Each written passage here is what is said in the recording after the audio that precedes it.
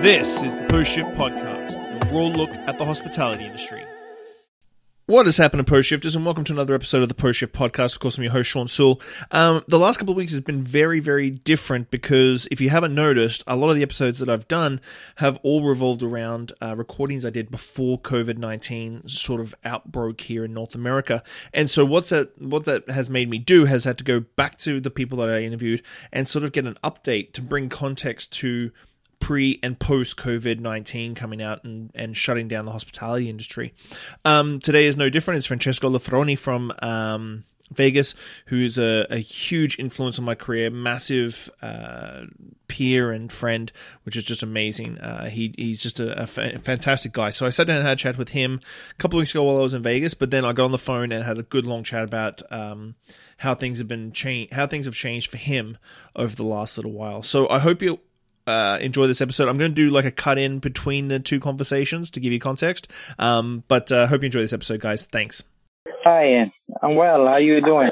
Oh, good. Staying busy. I feel busier than I was before, so I suppose that's a good thing to keep yourself out of trouble. So that's fantastic news. Yeah. Well, this doesn't mean I'm making money. It just means that I'm busy. Okay. Yeah. I'm actually starting to get,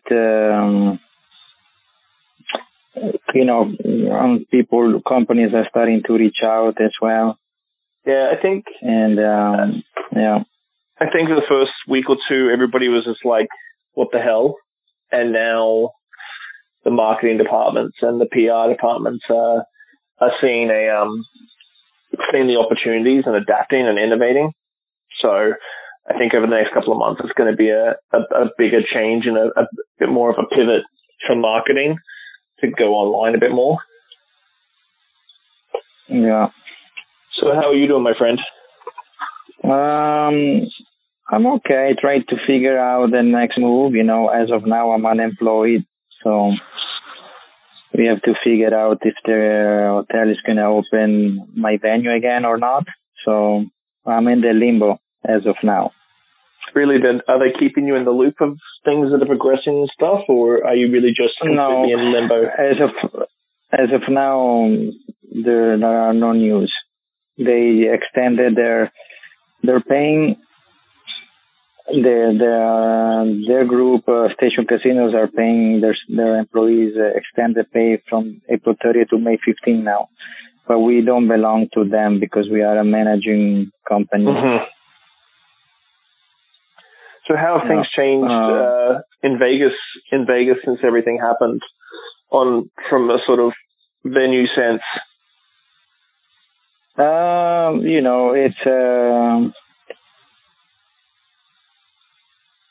It's very, I would say, hospitality is very chaotic, because employees, they, right now they feel kind of left, they receive all laid off letters, You might have read that, Akasan Group let go 1,500 employees and something like that, and many companies are going to furlough their employees and so forth. So it's probably going to start to settle in, shortly. But as of now, there's still a lot of uncertainty and a lot of, stressful, circumstances to deal with because, you need to understand that hospitality is probably, one of the tourism and hospitality is one of the very, very first, businesses that will be highly compromised because of a lack of consumer confidence on traveling and getting exposed, It's not like going to the bank or the grocery store or run your chores. It's more, having good time, shoulder to shoulder. I mean, just think about the concept of a nightclub. Mm-hmm. How can you have a nightclub distancing people? So It's, I don't think we as society have figured it out yet. We don't even know what is going to be next, when we're going to come out of this. But I think there was a very good conversation by Dr. Anthony Fauci that you can also have access on the Wall Street Journal podcast. Mm-hmm. It's called Dr. Anthony Fauci on how life returns to normal. And, what's interesting of his perspective is that as the White House, representative, and also from the scientific, medical point. So I think it's a very good, introspective and analysis of what he sees, and based on his experience and his eyes, how society will resume to somewhat normality. But on the other hand, if you read through the notes, as a business owner, you might be able to catch quite a few insights to start to lay the foundations for new business approach, when the lockdown, will be lifted up and so forth. So that's something that I recommend to listen. But,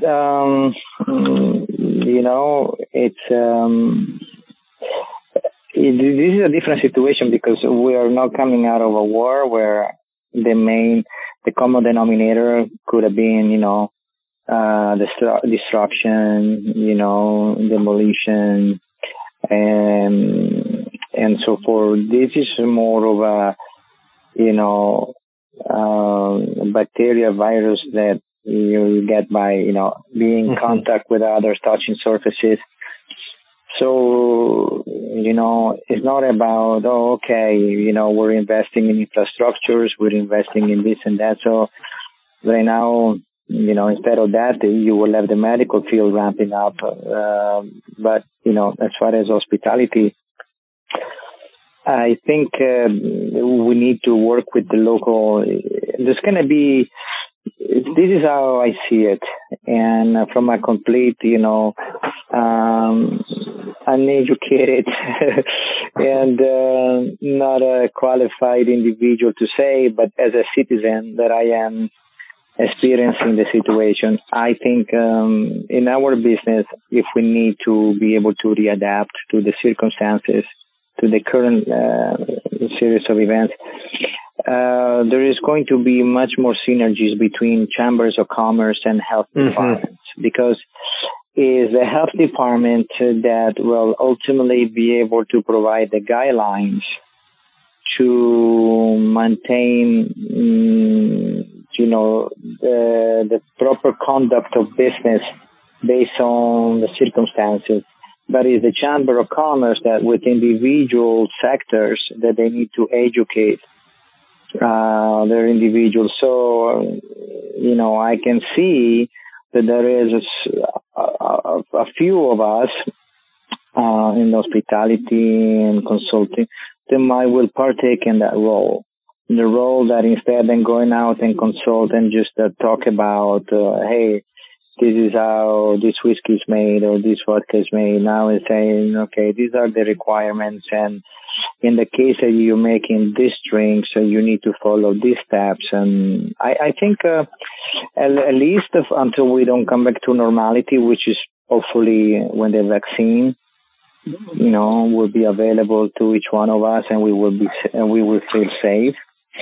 But between now and then, which is probably another, 10 to 16 months, 12 to 18 months, probably that's what they say.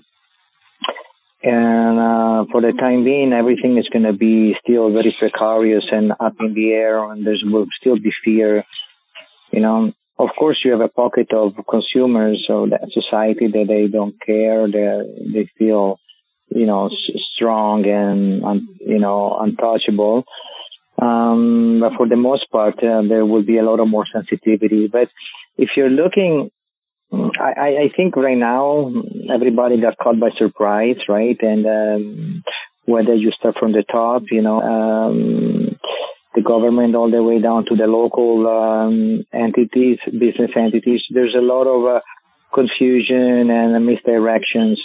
But if you're looking at what Japan did from after World War II until early 90, right, when they crashed the economy, but they were able to be one of the strongest economies in the world because they created an interlocking business relationship called Keiretsu. And the Keiretsu was a connection of a networking of financial institutions with businesses. And this is why it's very difficult still nowadays to do business in Japan, because there is this kind of a very intertwined business, but they help each other out. In these times of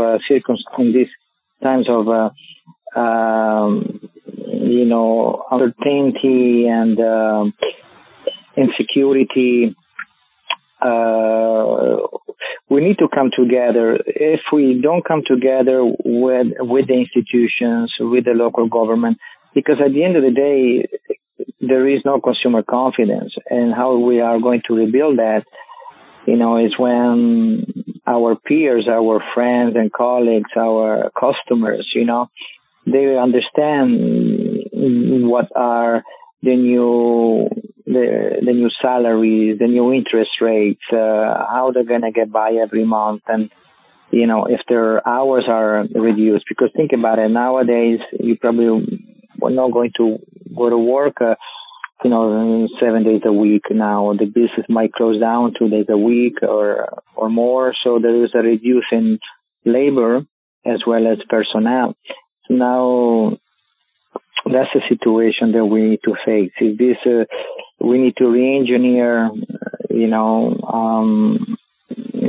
the labor and also the human capital.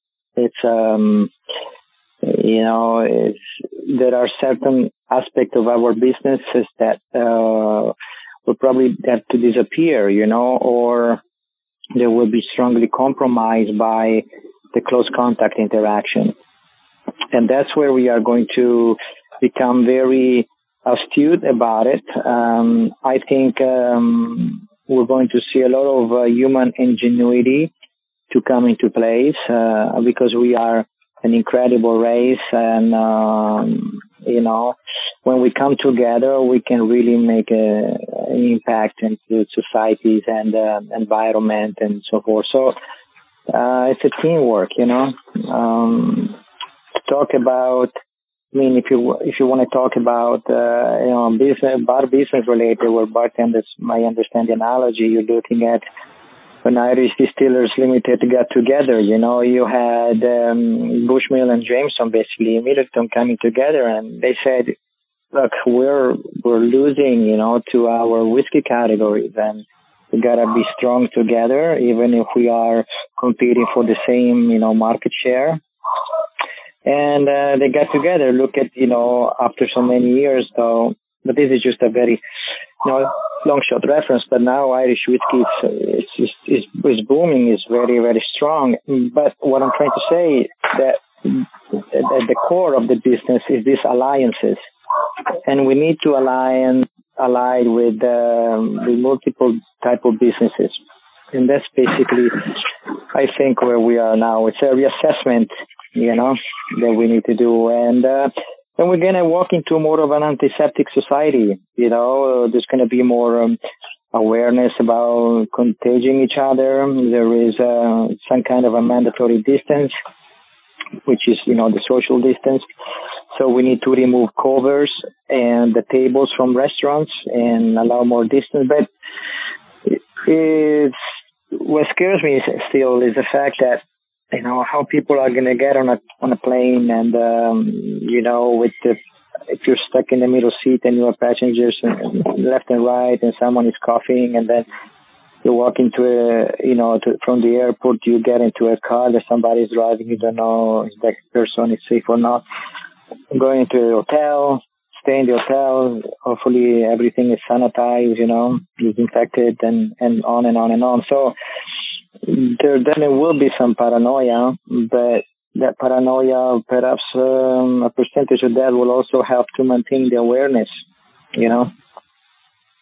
So on a personal level right now, how are you dealing with isolation and being stuck at home, basically?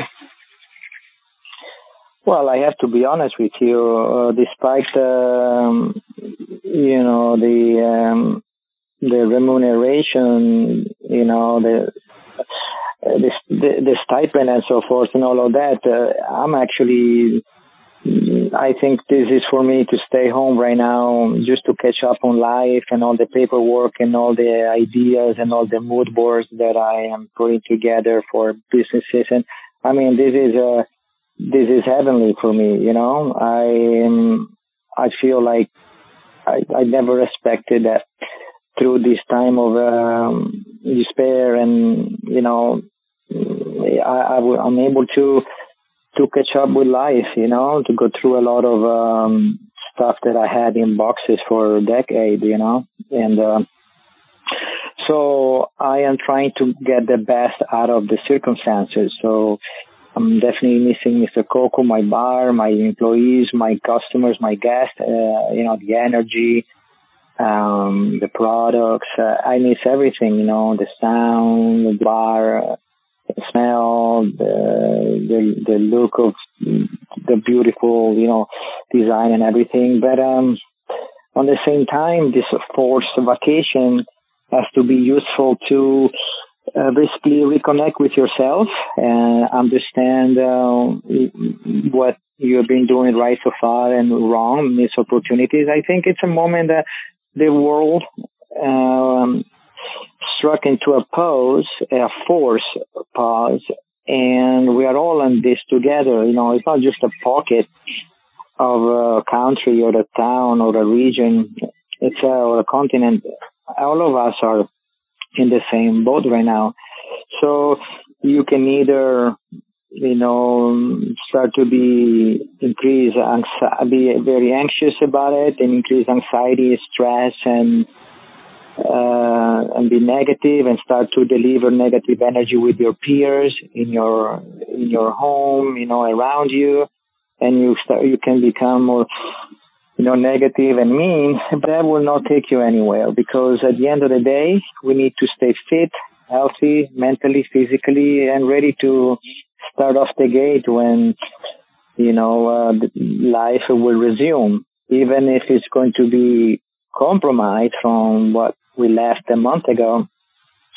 We still be part of the society, and we do have responsibilities and commitment. So we need to be positive. I love to share dozen and dozen of WhatsApp, you know, jokes and make people laugh, and I see their emojis coming back, you know, I'm laughing my ass off and this and that, because at least, you know, I'm sharing a moment of happiness when people open and they laugh. And I mean, I laugh when I wake up in the morning, you know, I watch it and start laughing in bed by watching. So laughing is very good, and drinking it's definitely, for those who like to enjoy alcoholic beverages, it's something there that, you know, gives you some relief at times, but everyone has to be very careful because it's easy to get into a spiral. And if we are stuck like this for another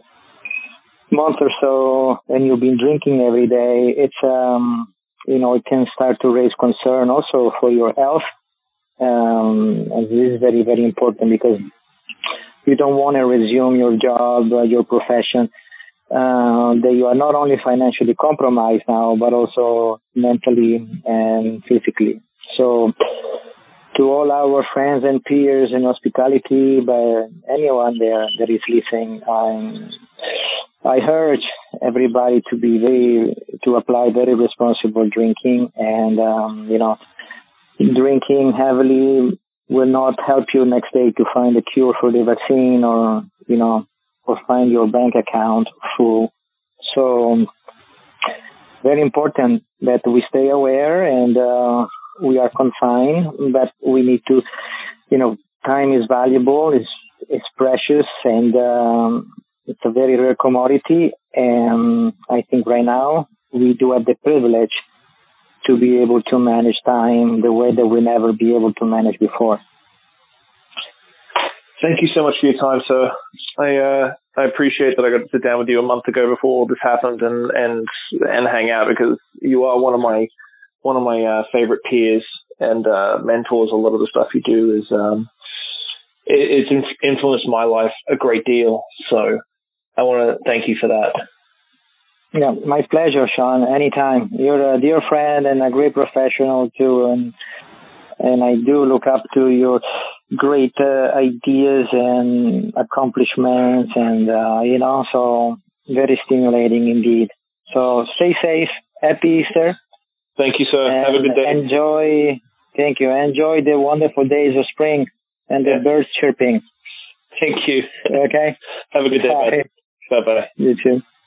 Just going to interject here. That was the phone call that I had with Francesco a little while ago about how things have changed for him in Vegas and the industry, his job, so on and so forth. He gave a lot of great insight for Wall Street journals and all this sort of stuff. So he's a very, very philosophical gentleman, and I really enjoyed his sort of take on life after all this, because Vegas has been hit so hard. Well, everybody's been hit really hard, but Vegas is so tourism driven. It's been hit very, very hard when it comes to the hospitality industry. But that being said, I hope you enjoyed that post-COVID interview. Next up, we've got the pre, when we were taking a walk through Mr. Coco's, and it was just a different time. And I just wanted to sort of bring context to everything, because right now, a lot of the people in the industry are hurting. Next week is Tobin Ellis, which I did a live stream with him. So you got a lot of information coming up. I hope you enjoyed the rest of this episode, guys. Thanks. Bye. We've had a long afternoon already, and you've got to get off to another meeting, which is the perfect thing with these podcasts. Like, so my podcast is always sort of light and breezy, mainly because at the end of the day, I'm very transparent and raw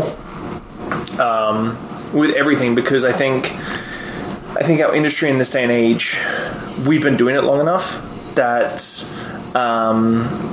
it gets befuddled with social media and influences and nice cocktail pictures and stuff.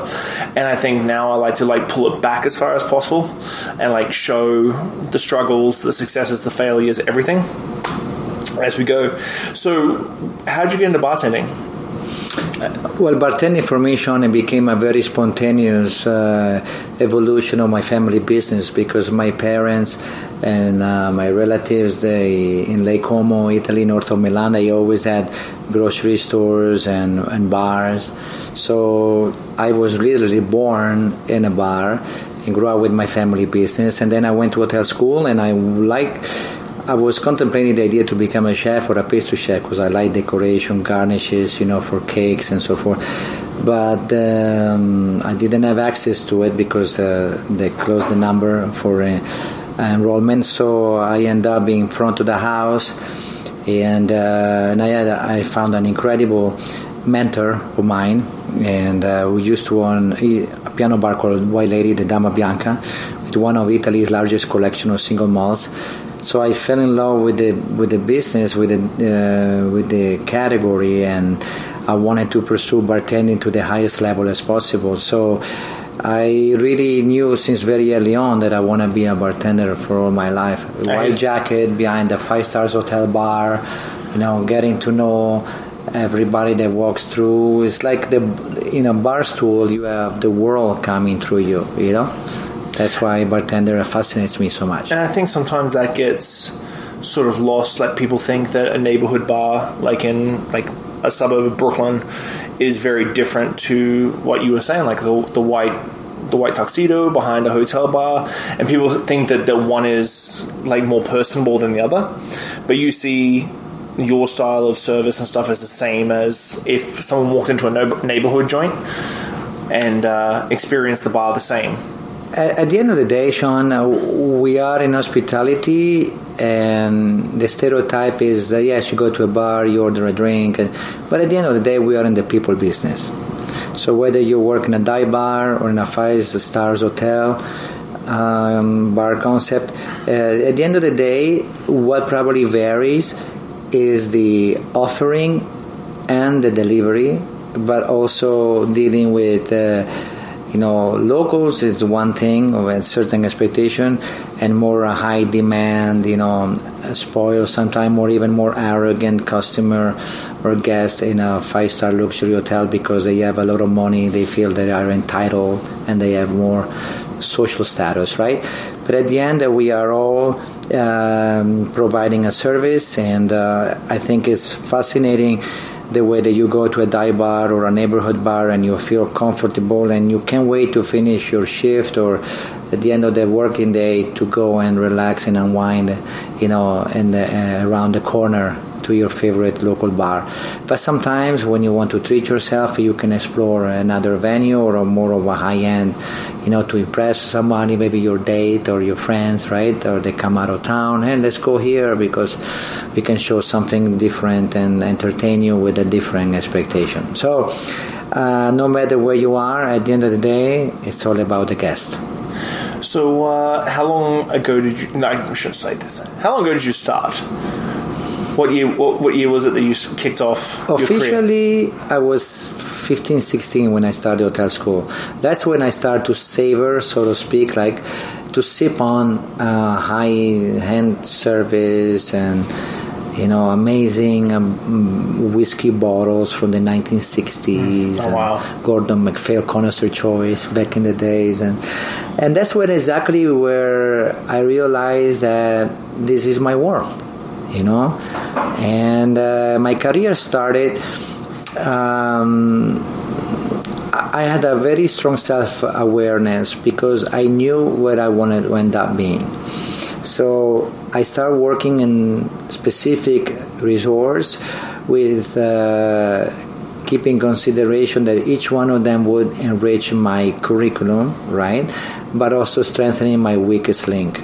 So I needed to be fast, so I went to work in a nightclub. I needed to know coffee, so I went to a coffee bar. I need to know how to make ice cream and prepare ice cream, so I went to work for ice cream. I knew I need to learn about tea or hotel bar, so I cover every one of them, but always the best that the city could offer or the resort could offer, because I didn't want to waste time. I wanted to say, okay, this is what I need to learn. I go to learn from the best. I don't have room for mediocrity. The time goes fast. I need to build my curriculum, my resume, so when I go out in the world on my own, I know exactly how much I can ask or how much I can learn or how much I can offer. Do you still have that passion today? Even more, actually. Yeah? I do. I think there's sort of a perception that once you get to a certain level of the industry, that you're sort of like, you've tapped out. I don't think that hit me yet, because I learn every day.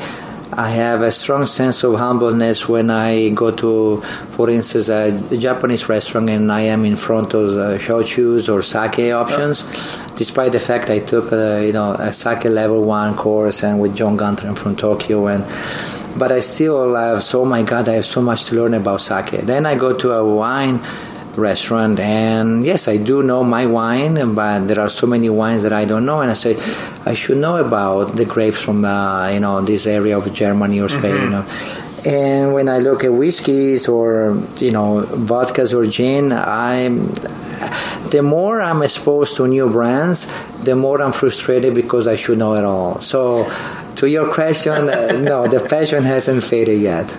So when did you come to the US? And what brought you to the US? What brought me to the US, it was a manifestation of hospitality, because I was working at the Hotel Cipriani in Venice in 1998 in October, and I was closing the bar, but I was taking a double shift because a colleague called in sick, and I decided to take over, even if it was my Friday, ready to go home and commute by train for a couple hours.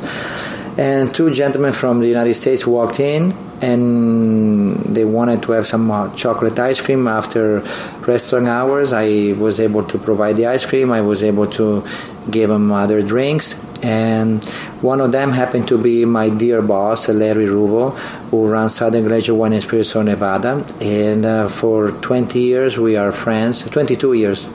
And I worked for him for 18 years. And him and I basically, he sponsored my green card, and we created the ambassadorship program because 99, 2000, there were no ambassadors, but when suppliers like John Esposito, at that time I was at the helm of Sheffling and Somerset when they launched Tanqueray 10 and Belvedere and Chopin, they saw that if you have a representation and a spokesperson for your brand and goes to the market, it could be very beneficial. Keep in mind that back then there was only Dale DeGroff at the Rainbow Room, Windows of the World back then, that it was endorsing, some brands, but everybody else, it was just brewing. So when they saw in the distributorship someone that could actually, talk about brands in a way that it was an educator, so they start to realize that they start to bring in. So now you see this amazing ambassador like Charlotte Voicy, Ryan McGarian back in the days, and many, and then all around the world. But I think Charlotte truly, what she did for William Grant, and it's remarkable. And then the Bacardi people follow, with the Jacob Breyer's team, and so forth. So it's an incredible journey that we've been experiencing for the past 20 years. I think a lot of younger bartenders these days, they miss the fact that in 2000 there was no internet. Like, even then, there was no real internet to speak of in the way there is now. Like, Facebook wasn't a big thing until 2006, 2007. So like, for when you wanted to learn things and experience things, and that's something you literally have to go out and buy a book and like go to a bookstore and track it down. Like, I remember I did a tasting with Jacob Breyers in 2001 or 2 on vodka when he was a 42 Below back in Australia. The doctor. Yeah, so yes, the vodka professor. Vodka doctor. Yeah. But you just didn't have that sort of like access to resources that you have now. When I was at Glen Eagles Hotel in Scotland in 1994, I was 22, and I reached out to multiple distilleries, Glenmorangie, Bombay Sapphire. I remember a few other Scotch distilleries. And then all of a sudden, about a month later, I received an airmail package with a Bombay Sapphire blue polo with a logo and a letter saying thank you for promoting our brand, and then a brochure with the Carter Head Still and the 10 botanicals, and I was reading it. I was like, liquid gold for me. And then the same thing from Glenmorangie, where they start to release the wood finishes, Madeira, Sherry Port, and I couldn't believe that I had this access to this, it was like 94, and I was able to get straight from the source this information. So that one made me, so willing to learn and absorb like a sponge, so I could share with my guests, behind the bar. When you said you met up with the guys from Southern Glazers, were you in Italy at that time? I was in Venice, Italy. Yes, I was working there in the summer. How serendipitous is that? If I was tired and want to go home and say, what, I'm sorry, I'm not going to do a double. I'm just going to go home. Yeah. But then I decide to take a double. I decide to extend my bar hours, because at the hotel we have 3 bars: the pool bar, the aperitivo bar, the San Giorgio, where we met my future boss at that time, Mr. Ruvo, and then the Gabbiano, which means the seagull, which is the piano bar, after hour bar. So I was closing the second bar, and there's 2 gentlemen with the baseball cap, shorts, and tennis shoes, and polo came in, But when you work in a 5-star hotel, you never know what comes through. It could be someone underdressed and is a billionaire, So I decide to just say, you know what? These are 2 guests. They're looking for chocolate ice cream, and let's give it to them. I think around that era as well, like I remember I was I worked on Hayman Island in the Whitsundays, which is a 5-star resort up there in the Great Barrier Reef, in around that time as well. And it was around the time that .com millionaires became really popular, and like our penthouse was like a $4,000 a night sort of space. And so you also had 22-year-old kids who were like literally just became like internet millionaires like 6 months ago, come and stay there and just drop thousands of dollars in the place. And you could never tell. It went from like everybody who was mid-40s, white, like older, being rich, to 22-year-old kids being the same amount of rich. And so you can never tell when you worked in 5-star hotels who was... No, I agree. And but even here at Mr. Coco, you know, we had this, you know, people from different walks of life, and, you know, you meet CEOs, you meet people from the, you know, the cannabis industry, that they're all super wealthy these days. You know, tech or UFC, you know, all over. I mean, it's beautiful. It's really a window into the world, and at the end of the day, you know, we are citizens of the world, right? We travel, we meet people, we entertain, you know, guests. So it's I'm always surprised, but I expect every day to meet somebody that can potentially change your life. So you were with Southern Glazers for 18 years? 18 years. I started March 1st, 2000, and I ended up March 2nd, Friday, 2018, just to open Mr. Coco. And you must, in 18 years, again, that's a long tenure for most, even brand ambassadors and educators and stuff with one brand. What sort of changes in the industry did you see in 18 years? Well, in 18 years, you know, you started to have more defined categories establishing themselves to the level of rye whiskey, mezcal, you know, the tequila booming, the stalling, the reinventing themselves, you know, in the tequila world with different, you know, finishing, wood barrel aging, and so forth, and you know, bourbon whiskey starting to step out of the stereotype or the traditional mash bill and the, you know, barrel finishing. So that is one thing that I saw. I saw a lot of that. Vodka tried to gas for hair, right? And from the booming, I remember when I was in the beginning of my career with Southern Glacier Wine and Spirits, I would receive probably 10 different labels a month of vodka, you know, to sample. And then I started to have that on the tequila world. And then I started to see that in the, you know, rum, and then bourbon, and now gin. Right, so it's an evolution, and it seems like the Europe and United States and North America, and with a little bit of Asia involved, mostly Singapore, Hong Kong, but and Japan.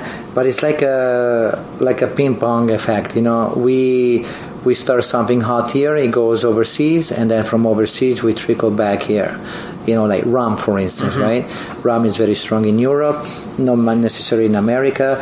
Then we exporting bourbons and rye and mezcal. Now in Italy, for instance, and Europe, everybody wants mezcal, right? It's so the evolution has been quite dramatic, so to speak, because it's been from, you know, you're thinking about the Cosmo, the apple martini, you know, with those Packering, you know, sweet and sour, you know, liqueurs and schnapps, and so to speak, and then you see the evolution of the American palate, you know, from very sweet to now.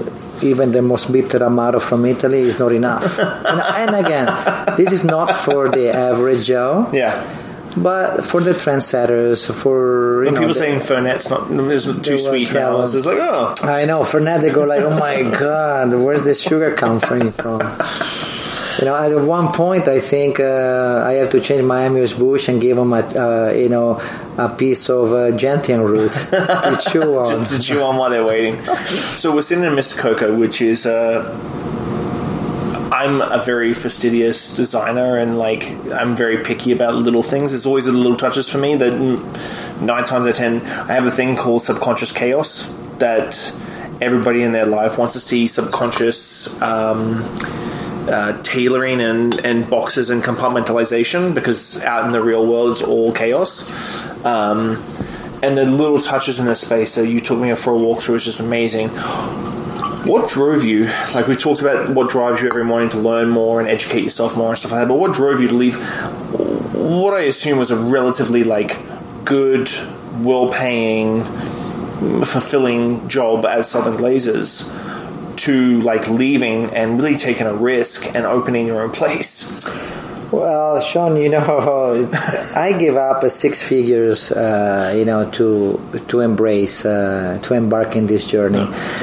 But in my 18 years of consulting for national account chains and hotels and restaurants, and I always hoped that I was able to see my white lady, the Dama Bianca in Italian, piano bar, feel an environment, and I haven't seen it. I met a lot of operators with the great expectations, and they talk the talk, but they didn't deliver.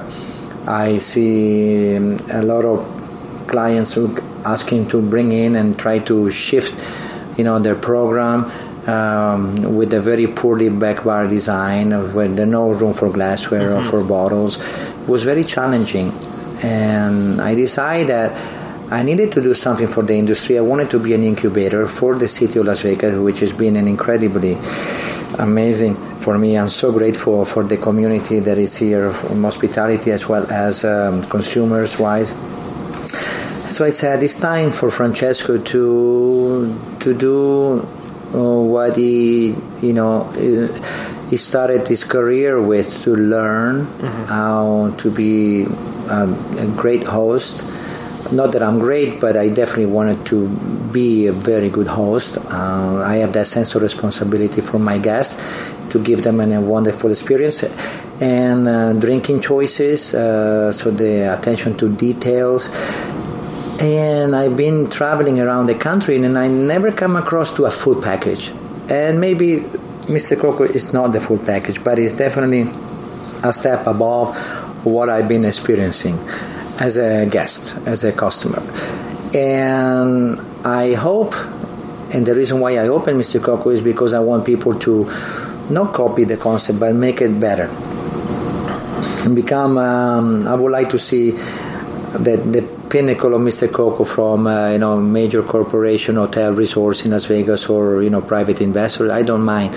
But I think that's the way that we can increase and raise the bar in Las Vegas. So walking away from the traditional, casino lounge to be more committed with glassware, garnishes, attention to details, cleanliness of the workspace. And that's what it is. Because I truly believe that, the sense of beauty and the aesthetic value is within us. Now, there are cultures and societies that they have that more acute, like Italians, for instance, because of fashion, or car design, furniture design. And then someone maybe lack that because they have other priorities in life, right? Or they are exposed to different stimulation. But when a guest comes to Mr. Coco, needs to feel transported to another dimension, to a different place, because you are here to spend $20, $25 for a cocktail, which is $4 or $5 more than the average, and you need to have an experience. You need to feel pampered. This accessible luxury that we're offering has a cost. But in the same token, when you want to impress your date or your friends or your out-of-town, guest, or closing a business deal, this is why Mr. Coco can be that situation, that environment that gives you exclusivity, uniqueness, and making you feel special. And everything comes, everything happened for a reason, and I wanted to do something on my own years ago, but maybe I wasn't ready. Maybe I didn't have enough stories to tell. And now I have stories to tell, whether from the liquor industry or from the walk of life, or maybe I wasn't mature enough back then to be able to sustain this type of clientele. But when you come to Mr. Coco, you feel a sense of cohesiveness and harmony. The guests are not on their cell phone. They only use the phone to take pictures of the drinks, or the space, or take a picture to, to commemorate the space. But everybody talks, everybody converse, and in this, time of our society where everything is about digital and smartphones, and people come back, and here is they feel back to the roots. The staff is, works in a very calm, harmonious way. They don't slam the bottles. There is no noise coming out of the bar. And the music plays, the decor, the artwork, the lighting, and the scent, right? Everything falls into places. So there you have all these subliminal messages that the guest picks up, but they don't know where they come from, or they're not all visible. And that's the beauty of a place that makes you dream, that makes you feel special. And there are no secrets, all I do is just combining all the successful business platforms that I experienced in the past and experiences, and try to bottle that into Mr. Coco. Why Mr. Coco? Well, Mr. Coco is because it's twofold. One, Coco, my 10-year-old Westie, a wonderful male dog that my daughter Elisa helped me to put together the concept.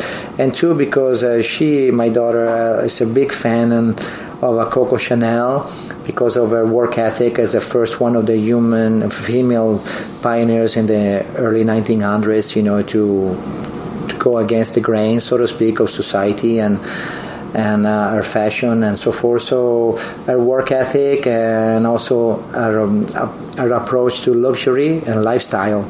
So Chanel is a great renowned brand, and so Coco, the fashion, Coco the dog, and Mr. Coco came to life. Are you this is a question I didn't ask you while we were off tape. Are you the first, I'm going to use the word celebrity, but celebrity bartender to open a place in Vegas, a la like celebrity chef style? No, Sean, realistically speaking, I don't think that I am a celebrity bartender. I do have, internationally recognitions, which I'm very proud and honored. But at the same time, I don't even own a website. I don't even. You don't have FrancescoLafreni.com? No, I don't have. My Instagram is very, very, very to the minimum. I'm very old school, and I just like to interact with people. I just like to make people special. Because people come here. Think about this.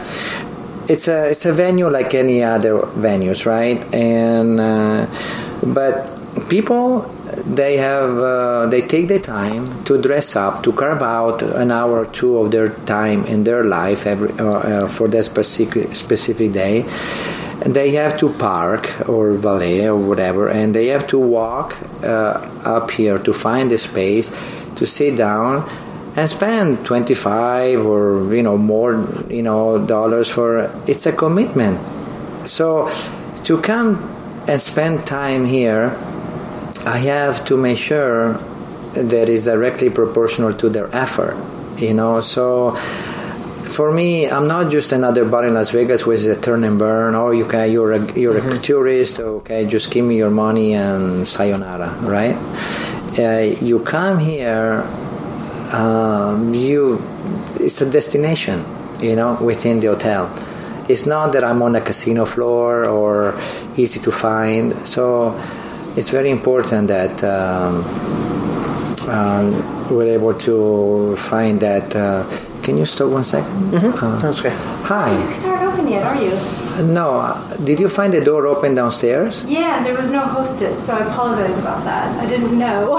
It's my first time here. Oh, sorry. No, we open at 8 o'clock tonight. Okay, no problem. Thank you. Sorry, thank you. Is there a number that I can call? Yes. Because I need to create a wrap party for Saturday night. I don't know if you'd be open, so... why don't you email me, Francesco at Mr. Coco. I'm Francesco. I'm Gilda. Nice to meet you. Yes. And, Are you sampling anything? I'm just kidding. Okay. Yeah, and I'll see you. Yeah, email me and then I'll put you in contact, and then you can explain what you're Jake's looking number, for. but I don't know. You guys are third party, right? Yes, Okay. we are. But Sorry. Thank you. No problem. How can it be unlocked? It's very strange. I remember hearing it locked behind us. But Dario, came in behind us. yeah. How can it be unlocked? So what are you saying? You know, the dean, what is funny? This is, talking about coincidence, like, no worries, we are with Tobin at the moment. Actually, Tobin said that he had a meeting with him too. Why you say that you're not, and of course you're super ridiculously humble. You've been doing this longer than the internet has really been the internet. So, but for me, like, I know I talked to the story like 10 years ago. This month was the first month that I had my first like junket trip to Cognac for the BNIC years ago. And for me, being an Australian bartender, traveling to France for my first big like brand trip ever, I remember getting the list of people that were coming, and for me, I'm still super ridiculously grateful that I get a chance to get a sit down chat to you and Tobin, and we did a seminar a couple of years ago at Tails, and I have Duff on speed dial whenever I need him and stuff like that. So while you say that, like, for me, I'm 100% grateful for everything you've done in the industry. I'm probably a little bit more plugged in than some of the younger generation because I never had that sort of like amount of resources to me, so you had to sort of research absolutely everybody. But I think you shouldn't undersell yourself because your inspiration, along with Tony and like Bridget and that sort of thing, for Southern Glazers was so far-reaching that I followed and sort of saw you as a peer in Canada way back in the mid-2000s when I first came to Canada. Like, I think Australia has always been seen as like this sort of like wonderful little cocktail island in the middle of nowhere. But for me, coming to Canada, even Victoria, BC, which is freaking tiny as hell, having the opportunity to get to know and meet people who I class as heroes and then become friends with is just second to none for me. Well, even now, like, I'm going on 40 this year, and I think Sean is in every industry, in every craft, it's very important to find or to have a mentor. The mentor, sometimes the mentor can also be your partner, not necessarily somebody in the industry, but somebody with the outside view, with a different perspective that sees how you are progressing in your career and so forth, and they can tell you you're doing this right or you should do this in a different way. But I think I've been, and I am very grateful, the fact that I always have a mentor in my life. I went to work in multiple, hotels in Europe, and I always found somebody that would take me under his or her wing and, coach me through and show me, the real world, not painted, just in a different way. And always people gave me a chance. And I'm doing this with my stuff, I'm paying forward. I think it's very important to look up for somebody and establish a connection and see if this person can help you. Was it an easy road doing Mr. Coco? Was there a time when, like, was there a point in time leading up to the opening that you were like, shit, what have I got myself into? Did I make a horrible mistake? I wouldn't say a horrible mistake. I would say, gosh, I left so much. Am I gonna make it? 96% of the businesses, or 98%, they don't last within a year. That's what they told me, right? In America, at least. So we made it 13 months. We're still climbing. We're nowhere near where we need to be. But we receive some nationwide awards, and the word is starting to spread out, and the guests are very excited and very rewarding and very happy, when they leave Mr. Coco. So I think it's just a little while more it will take to be where we need to be as far as business volume and so forth. But yes, of course, it's been very tough. It's been very tough because it depends where you are. If you are a freestanding or if you are in a resort like where we are, there are situations that you have to deal with marketing, you have to deal with planning. They closed the nightclub, so 1,000 of people that we could have over the weekend are no longer here, and so there have been challenges. But what is amazing is that the employees that are hired from day one, the majority are still here.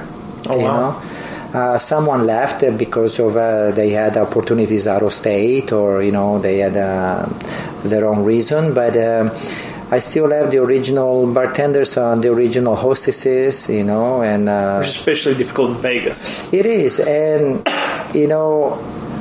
no matter what, you can have $1 million chandelier in the bar or a fancy, furniture, but at the end of the day, it's all about people.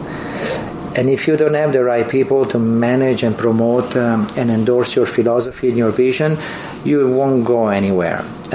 This is the problem, and that I see. People hire, good-looking, handsome, bartenders and fancy furniture, and but at the end of the day, if you have no substance, you won't be able to, to linger on. And I'm very grateful with my staff because I am not worried about pilfering. I'm not worrying. I mean, they call me, if I'm off, they call me and say, may I take care of a guest drink or so, Wow. So we have that trust. We have that communication. We share. And we've been through roller coasters, right, to get where we are. And so I think the more harsh times you spend with your team, with your employees, the stronger the relationship builds up, and that's the beauty. That's why there are some great companies like I can mention Herbs and Rye, for instance, where with Nectario Mendoza and his partners, and they've been working together to so much and so hard, because in the beginning they were making not even $100 a night. Now it's a killing machine. Everybody who comes to Vegas must go to Herbs and Rye. So hopefully it will happen to Mr. Coco as well. But it's a wonderful situation. Luckily, the ownership understands and supports. And yes, there are some challenges moments, where you say, my God, I mean, everybody in their 40s, they're walking out of this business. They're going to be brand ambassadors, or consultant. And look at me, I'm 47 and I'm going back into it until 4 a.m. That's why. But I realized that this is a stage, and I'm here, and I was meant to entertain, to host. And I don't mind to cook a pasta at 1 or 2 a.m. and open a great glass of, a bottle of wine and for guests, or to give that special moment, to give that special liquid memory. It's what it's all about. Because at the end of the day, what we will take with us is memories of your family, your loved ones, your friends, and maybe that bar that, for one time you stumble into it, and you had this courteous bar staff that took care of you, and made your night memorable. And just the time that you and I spent time in Cognac, right, in France, and great time, we will treasure that memory forever. And how many times you walk into bars, nobody knows you, you sit down, and then after closing hours, 2, 3, 4 in the morning, you're still there drinking with the owner or with the bartenders. It happened to me in Japan, it happened to me anywhere, Israel, and so it's that's the beauty of hospitality. Expect the unexpected. I was going to ask more questions, but I'm going to cut it off there because that was the best line ever. and I know you need to get to a meeting. So, thank you so much for sitting down. I could literally talk to you for like 2 hours. Actually, we actually literally have been talking for 3 hours. I literally wish I could have mic'd you up and just recorded the last 3 hours. No worries. I don't want to bore anybody, especially they need to have the dictionary to translate. It's. I want to conclude with my quote. And we're not drinking, we're learning. I saw that above the bar, and it's very subtle, and I loved it so much. It's excellent. Thank you so much. Sean, you've been a dear friend for so many years. Thank you very much. And thank you for everything you've done for the industry as well. Thank you. Thanks for listening, Pose Shifters. I hope you enjoyed that episode. I really enjoy sitting down with friends and peers and just chatting about the industry and getting down to the nuts and bolts of what's really going on out there. Make sure you like, subscribe, comment, everything on all the platforms. Just hit it up and I'll do my best to answer any queries or questions you have. I'll see you next week, guys. Bye.